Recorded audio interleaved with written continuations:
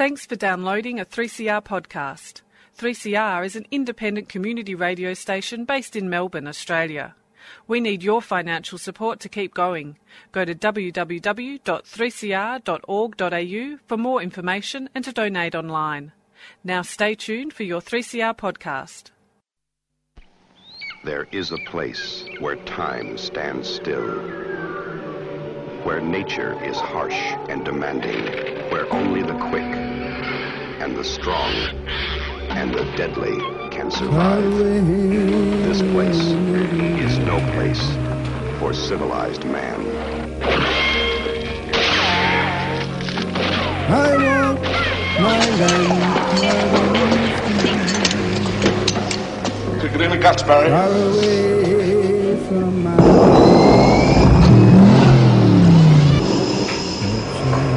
All you've got to do now is pass the Australian culture test. 3 simple questions, 3 correct answers, and you go through that doorway to the greatest little country in the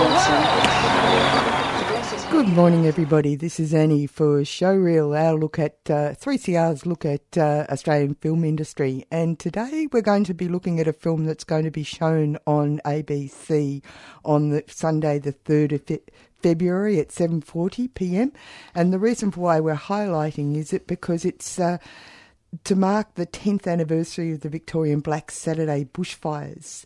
It's one of those dates that you probably remember what you were doing on that day because it was such a scary and unbelievable sort of natural event. And the program that's on is Aftermath, Beyond Black Saturday. It's a sort of remembering, but it's also about how to actually move past such a troubling event. And we've got the director in the studio, Tony Jackson. G'day, Tony. How are you? I'm very good. Thanks for having me. Yeah. And we're going to talk to you not just about the Aftermath, Beyond Black Saturday, but we're going to talk about you yourself as a filmmaker. And I noticed, because of your accent, that you're slightly British. I'm actually 100% Australian, but yes, I was born in Britain and I do sound a bit British. Oh, is that right? But I've been here, I was the last of the £10 Poms, so I came here in 1983 and I was the last one of that kind of wave of migration that brought people out from England for a tenner. Oh, really? Yeah. I didn't know that. And I didn't realise it went on that long. Yeah. So that's sort of interesting in itself. But and making a film, tell me about your filmmaking background. Well, I started off as a cameraman when I was very young, 18 in Brisbane. So you always wanted to be a cinematographer? No, I wanted to mix music, and I just ended up in TV by accident, and then it became a passion after that. But originally, I started off as a sound man and wanted to mix bands, and then ended up kind of tumbling into camera and then into directing, and then producing as well. So you usually work in small crews? Yeah, often we work in a small crew of maybe sort of 4 or 5 people on the ground, but also I've done huge productions of sort of 70 people as well in the past. Oh, really? I've done a lot of work in telly, and I started off in documentary as a director and then did a giant slab of about 15 years in telly. By telly, I mean, making travel shows for Lonely Planet and things like that. And then recently, in the last sort of 4 or 5 years, I've returned to documentary with a vengeance, really. Yeah. Having a good run of, really good content, of which Aftermath was, a special film to be allowed to make. Yeah, so you worked Renegade Films. That's a local production company. They're the ones who decided to make this. Yeah, so Renegade, to give it some context, excellent local production company, been around for a long time. They make Rockwiz, but they also make they made Inside the Firestorm, which was a documentary that came out a year after Black Saturday, and it's an award-winning film. It's a fabulous film, very long feature documentary. It was on ABC, and that forensically unpacked everything that went on that day. Yeah. And it was an incredible kind of record, something that'll live in National Film and Sound Archives for, forever, basically. Yeah, it was very frightening business, the whole thing, isn't it? Yeah, and then what happened was with the 10th anniversary coming up, a woman called Karen Curnow, who's an author, who also lost her house in the fires at St Andrews on Black Saturday, She was kind of exploring the idea of a book, and she still is, about recovery from trauma. And she contacted Renegade and said, hey, what about following up on some of the people in your original film and seeing what their journey's been since Black Saturday, and, how they've managed to kind of incorporate the horrible things that happened on that day into their lives. And that started a conversation with ABC, and they were like, that sounds like a fabulous thing to do to mark the 10th anniversary, to check in on everybody and see how they're going. You yourself were actually personally involved in I wasn't the event. I was in Castlemaine. By personally involved, I mean, it affected you. Oh, it affected me, definitely. And when I was asked to make the film, it didn't take any time to say yes. On the day I was in Castlemaine, and the fires came very close to Bendigo and skirted the edge of Bendigo, and we were all very nervous. It was an extremely hot day, and It was a very strange day. It was a really strange, evil day. I had my 3 daughters, and we were in the Castlemaine Reservoir, and we were sort of sheltering and neck deep in water, just trying to escape the heat, and the winds were going 100 miles an hour one way and then 100 miles an hour the other way, and fire trucks were constantly at the reservoir just pulling water out. And it just, one of those days, you just knew something wasn't right, and it wasn't going to end well. And I ended up, one of those, it gives me the chills a little bit. I ended up sleeping on my rural block of land, which is heavily wooded. Just naivety, really. I should have driven back to Melbourne. Thankfully, nothing happened, but it's, there's no logic sometimes, and people's kind of knowledge base varies so wildly about what to do. And at that time, I was a good example of ignorance, really. A lot of people died that day. Yeah, definitely. 173 people. Yeah, exactly. Well, over the course of the events, yeah. Yeah, which is a pretty stunning sort of statistic, really. And I guess that in a way, a chilling sort of reminder is the huge fires in California, where they were just recently. Yeah. Where, it's a sort of a similar event. But your film is Aftermath Beyond Black Saturday.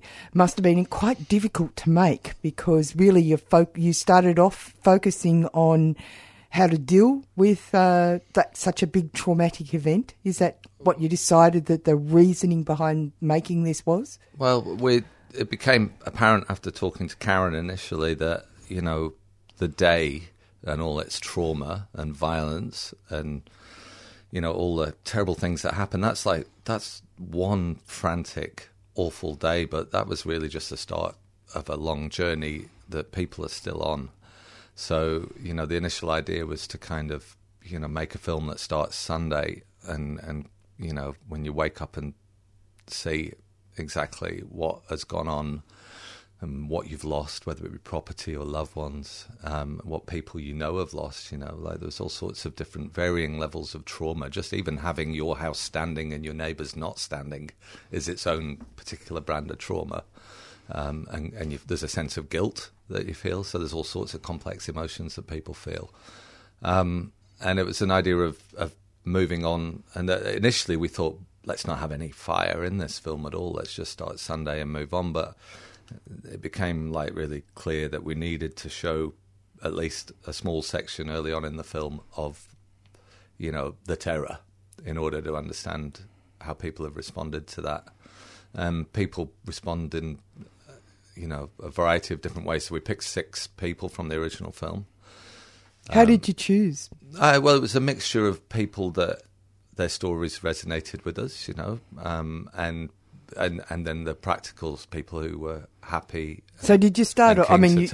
You said 6, but did you actually choose more and then and found out amongst, say, you had 10 or 15, and then you tried different ones to see who were going to be available and prepared to? Kind of. Is that what happened? It's kind of arbitrary because you've got an hour. Yeah. So, it depends what your guiding principles for making a film is. I wanted to get to know certain characters, so it was important that we didn't have, by characters I mean participants. Well, no, exactly. But you're making a film, so that's but what they're we're real discussing. people. It's always real I've got people. to check myself and not call them characters, because they're participants, are real people. They're not actors in a film. So, it was important for me to keep that number down because I wanted to get to know them. If you have 12 people in your film, you're spending 2 or 3 minutes with them. Well, no, that's not possible, because you actually do have an arc for each of these people in this film. Yeah. Yeah. So we like to return to them and, have a start, middle and end with each character. Did you have a certain range of questions? Like if you were doing a vox pop, you'd have a similar questions that you're going to ask a group of strangers for responses so that you could build your narrative that way, or did you do it in another way? Did they suggest the narrative, as it were? Well, it's funny because we did write an awful lot of questions, and it ranges from questions that are kind of generic to the experience to questions that are very specific to their individual story. So you did a lot of research? A hell of a lot of research, yeah. And I think, to me, as far as making a film goes, it kind of lives or dies in the research with the documentary. So, we had an excellent research team. Miriam Kenter, who ran that research team, and David Collins did some work as well.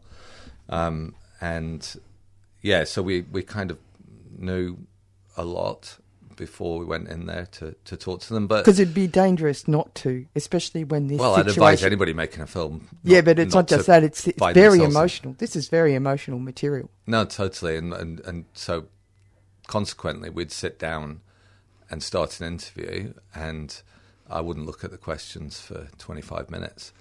So we'd get engaged in a conversation, and we just rolled. It just rolled, and I think it was partly the fact that it was 10 years, and for many people, a lot of this stuff had been put in a box, an emotional box, and kind of put aside, and they got on with their lives. Because we're talking about people who lost partners and children, and I mean, very extraordinary, actually, to be walking and talking again, really. Because that's what this film's about. It's about being dealing with a traumatic event and then still be walking and talking and living a life. It's about finding a way back to living a life. I mean, I think a good reason to make this film and to watch this film, you're always in that situation. If you lose your daughter or your son, how would you just can't imagine the idea. I mean, I've got 4 kids. I can't imagine the idea of a bushfire taking one of them.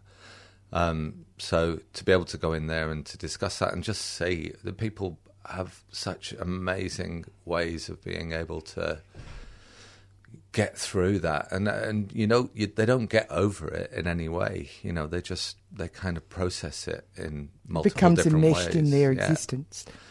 It becomes part of their story, and I think the people that we spoke to that seemed to kind of find a way to recovery, or some way close to recovery, are the ones who've kind of accepted the events and what happened into their life story in some way, and have kind of processed it and made it part of the tapestry of who they are.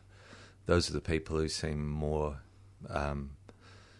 settled with the events and what happened to them.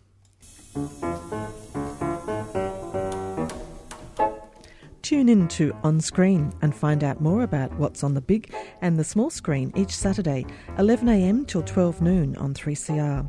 It's a program on film, on filmmakers and on film festivals. It's called On Screen, but it's on the radio, 3CR.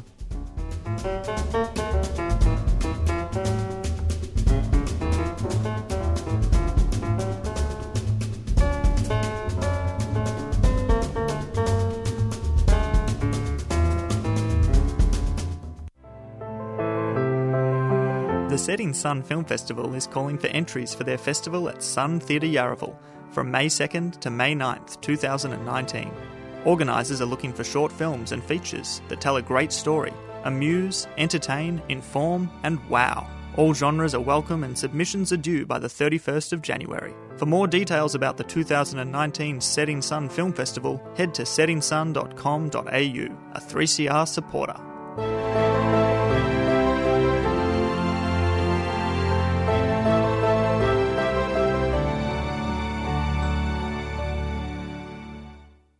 Hi, my name is Rolf de Heer. I don't live in Melbourne, I live across the water in Tasmania.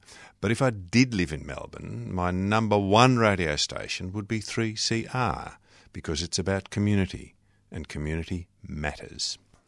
And you're on 3CR, as Rolf de Heer has reminded you, and community does matter. You're on Showreel with Annie, and we're talking to Tony Jackson. He is a filmmaker who's made a documentary called Aftermath, Beyond Black Saturday. It's going to be showing on Sunday the 3rd of February at 7:40pm on ABC, and of course you can get it on iView as well, ABC iView. And it's all about 10 years after the incredible Victorian Black Saturday fires, bushfires. And Tony, you were saying that you did an awful lot of research. Then you sat down with people. You had 6 participants. I'll have to say that some of the stories were just extraordinary. The fellow who went in after the event and walks through the devastated landscape, his journey was actually extraordinarily compelling. Yeah, that was Cliff Overton, who was a CFA volunteer. And as he explains in the film, he didn't actually see any action, for want of a better word, on Black Saturday. He was involved in logistics back at the office. But on Sunday, he led all the first responders into the fire-affected areas and basically was faced with, unimaginable sights that nobody really wants to see, which triggered, a big battle with PTSD for Cliff, which he struggled with for many years. It's really affected his work life and home life for a long time. And the story with Cliff is about how he kind of fought his way back, and he got involved in the memorial tree, the blacksmith's tree. Yeah, the art. It's art that brings people back. Art, symbolism. When you talk to psychologists, the symbolism remarkably is something that people can latch onto. It might be like a little rock, a symbol that they can just go, this tree, this steel tree is something I'm going to focus on. And it can help, I guess, in some sort of breeze poetry into and also meaning. Your meaning, yeah. And it's separate from yourself, like you've given almost like a gift, I guess. Yeah. Plus, just even on a brutal level, he loved beating the crap out of metal. That's right. Yeah, when he was obviously that was a very clever idea. Who came up with that idea? Do you know? God, Amanda, the name escapes me, but it's a young lady. If you Google it, the blacksmith's tree, you'll see. So it combines poetry and symbolism and brute force. Yeah. Basically, it was a clever idea. In one pill. Yeah. So for Cliff, that was not everything. I mean, he went through a lot of other psychological and emotional support. But, Cliff's story kind of underlines the diversity of post-Black Saturday problems, really. I mean, his was a first responder story, so he was about those people who ran towards the horror the next day in order to, try and help and do something about it. So he was our kind of examination of the effects of PTSD. But we also had in there, the flip side to PTSD, which is rarely talked about, which is post-traumatic growth. That was very interesting, wasn't it? Yeah, it is interesting. And it wasn't something that I was familiar with before we started researching the film, even though now I see it everywhere. It's like, it happens like that. But, the idea that, that trauma, loss, grief, any of these things can have a flip side, like a silver lining, and it's kind of a awkward conversation to have with people, particularly if you've lost loved ones. It's better to actually talk. People, it's like when people die, people cross the road and don't want to talk to somebody who's had this. But actually, learning how to sit and listen is a very good thing. No, it's true. It's true. But with post-traumatic growth, I think it's the timing of when to kind of discuss the idea that you might have grown from this. And that might be that you're just more empathetic, you're more philosophical. It could be anything. I mean, people end up joining, working for the community, doing things that they didn't do before. So they end up having a life that they didn't have before. And that's an element of growth. Yeah, because in a sense, There's lots of things you discuss in this film because people can feel survivor's guilt, that sort of thing, and that's a really real concern. But when you talk, you went to the young man who's he thought he was going to stay, he was going to look at save the place, but he ended up in the dam and was very lucky to survive. He thought, like his wife thought that she'd lost him. And it's an incredibly traumatic story, really, for that entire family. But he's a young man that Jason, a very, very important story to choose to do that story, because he actually says that I'm now philosophical. Before I wasn't. He was always in the moment. Yeah, he was, and he's I don't know. I mean, I don't know Jason before we filmed with him, but I get the sense from what he shared that he has a much deeper kind of philosophical understanding of life now, and that, I guess, that's what happens when everything you own is taken away from you. I mean, thankfully, Jason and his family didn't lose anybody within their family group there. No, so and as the wife said, I never take anything for granted now. Yeah, nothing. But they did lose their house, and I think, from talking to a lot of people, I think people who've been through it, whether they've lost children or houses or whatever, I think there's a distinct kind of ambition not to have a league ladder. To respect. Well, as that one woman said, who lost an awful lot of her family. Well, but yes, exactly. But you don't want to. You don't want to win this race. No, you don't want to dismiss somebody who's just lost a house. I think it's easy to go in and go, "Oh, you're still alive. It's okay," but it's traumatic for people to lose their houses. So you have to look at that in isolation and just accept that is an incredibly traumatic experience. It's not just losing houses; it's losing everything, your entire existence, everything that your you identity. Built. Yeah. So you end up with no mobile phone, no passport, no driver's license, no photos, no nothing, no photos. You're just standing in ash, thankfully, with your family if you're lucky. So yeah, it's important to just recognise that there are different levels of trauma and loss and grief.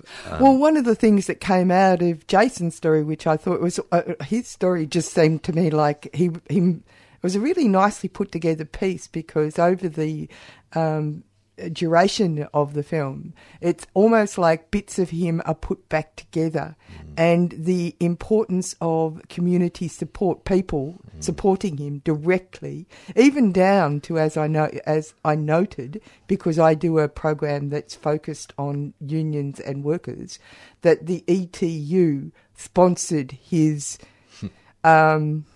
race car, yeah. And he wore a T-shirt, an electrical trade union's T-shirt. Well, that's a bit of detail even I missed. Oh, well, that was... I will notice that forever when I watch this film now.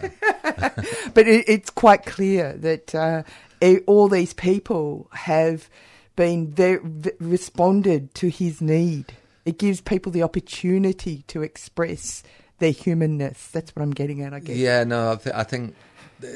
I tell you, there's one absolute in this film, and that is everybody expressed the same sheer gratitude for how the country responded.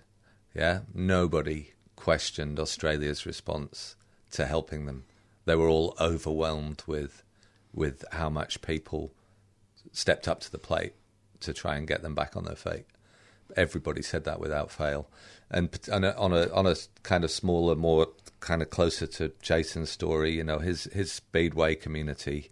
It's interesting the fact that they were in the middle. They've lost their house. They're standing around in ashes, and his Speedway mates got him a new car. His Ruth, his wife's going, I want a bloody house. I don't want a car. I want a house back. But that's what they could do. That's what they could do. But it's important, I think, when you talk to psychologists, they say the same thing, that it's important that you get something back that's important to you. If you're a musician, get a guitar quickly. You need something of your self back, because if you just launch into the practicals and just start building without addressing what emotionally is going on in you, and you've lost all of your identity. So getting that Speedway car back at the time might have seemed, even Nothing. jokingly selfish or something. Yeah. It wasn't. It was actually acutely sensible for him to have that element of his old life back, something that he could hang on to and go, yeah, this is a bit of the old me. And then that can help him kind of deal with the huge amount of work they've got to do in order to, sweep away all the ashes and build a new house. It's a big journey, this film. It's worthwhile having a look at it. It must have been a big journey for you. How long did it take to make? Well, it wasn't as long as usual films because it just practical kind of commission condensed, because by the time we see condensed, because it was like go and do it. It was like go, and we only had 6 months to make it, which still a decent amount of time to make a film, but still, it makes it excitingly immediate. I thought it was immediate, and it took me getting match fit. I think I underestimated how emotionally affecting. Yeah, I think it is emotional. I found it emotionally affecting watching it. Yeah, no, the result is emotionally affecting, but even selfishly on a personal level, when I first started interviewing people, I found it exhausting. Yeah, and then after about 2 or 3 interviews, I got up to speed and started to settle into this new place I was in, where I was kind of dealing with these narratives. But yeah, the first couple of days, I was just flopped into bed at the end of the day, emotionally kind of knocked about by having relived all these moments with these people. And I felt like that it was brilliantly timed for the people there. I didn't feel like anybody was reluctantly talking to me. It was important to them to talk to. Yeah, and I think that really comes across in the interviews. It was just damn good timing or something. Well, it's an anniversary. Yeah, but the thing is that can create a fatigue. So, I think there's a sense of apprehension towards media around the anniversary. And we kind of got in there early, thankfully, because there's an apprehension. But it's also an extended conversation, and it's a positive step. It's not like a grueling going through the terrible nature of the event. It's actually about... it's like what the bush does when there is a fire. Like when they had the earlier fires, all that landscape, what grew first were the pink lilies. They come out of the dust, the ashes, and there's something really freakish about. I mean, they're scanning the landscapes with the way the landscapes become what it looks like. It's quite... Everything about nature's amazing. Yeah. Anyway, we have to stop now. Thanks for having this conversation. Having us, and I hope people enjoy the film. Yes, it is, confronting and heartbreaking at times, but it's also really inspiring to see how people, pull through all this. Yeah. Thanks for talking to us today, Tony. You're welcome.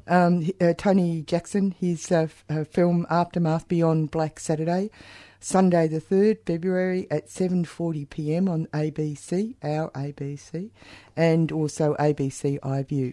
Coming up next is Publish or Not. We'll go out with another Lou Bennett and the Sweet Cheeks. Salute. Saddle up. This is going to be a cowboy song.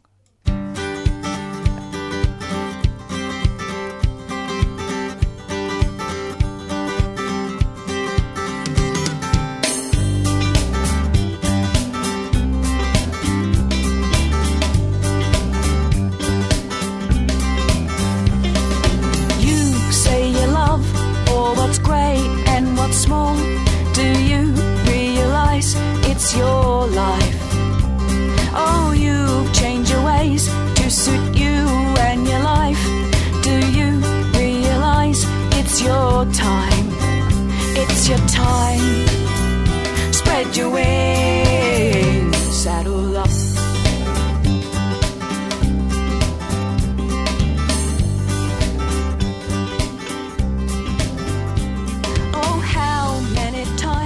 Have you felt so obliged to do nothing at all? Oh, don't you forget, at the door there's a price. Nothing's free anymore. It's your time. Spread your wings. You've been listening to a 3CR podcast produced in the studios of independent community radio station 3CR in Melbourne, Australia. For more information, go to allthews.3cr.org.au.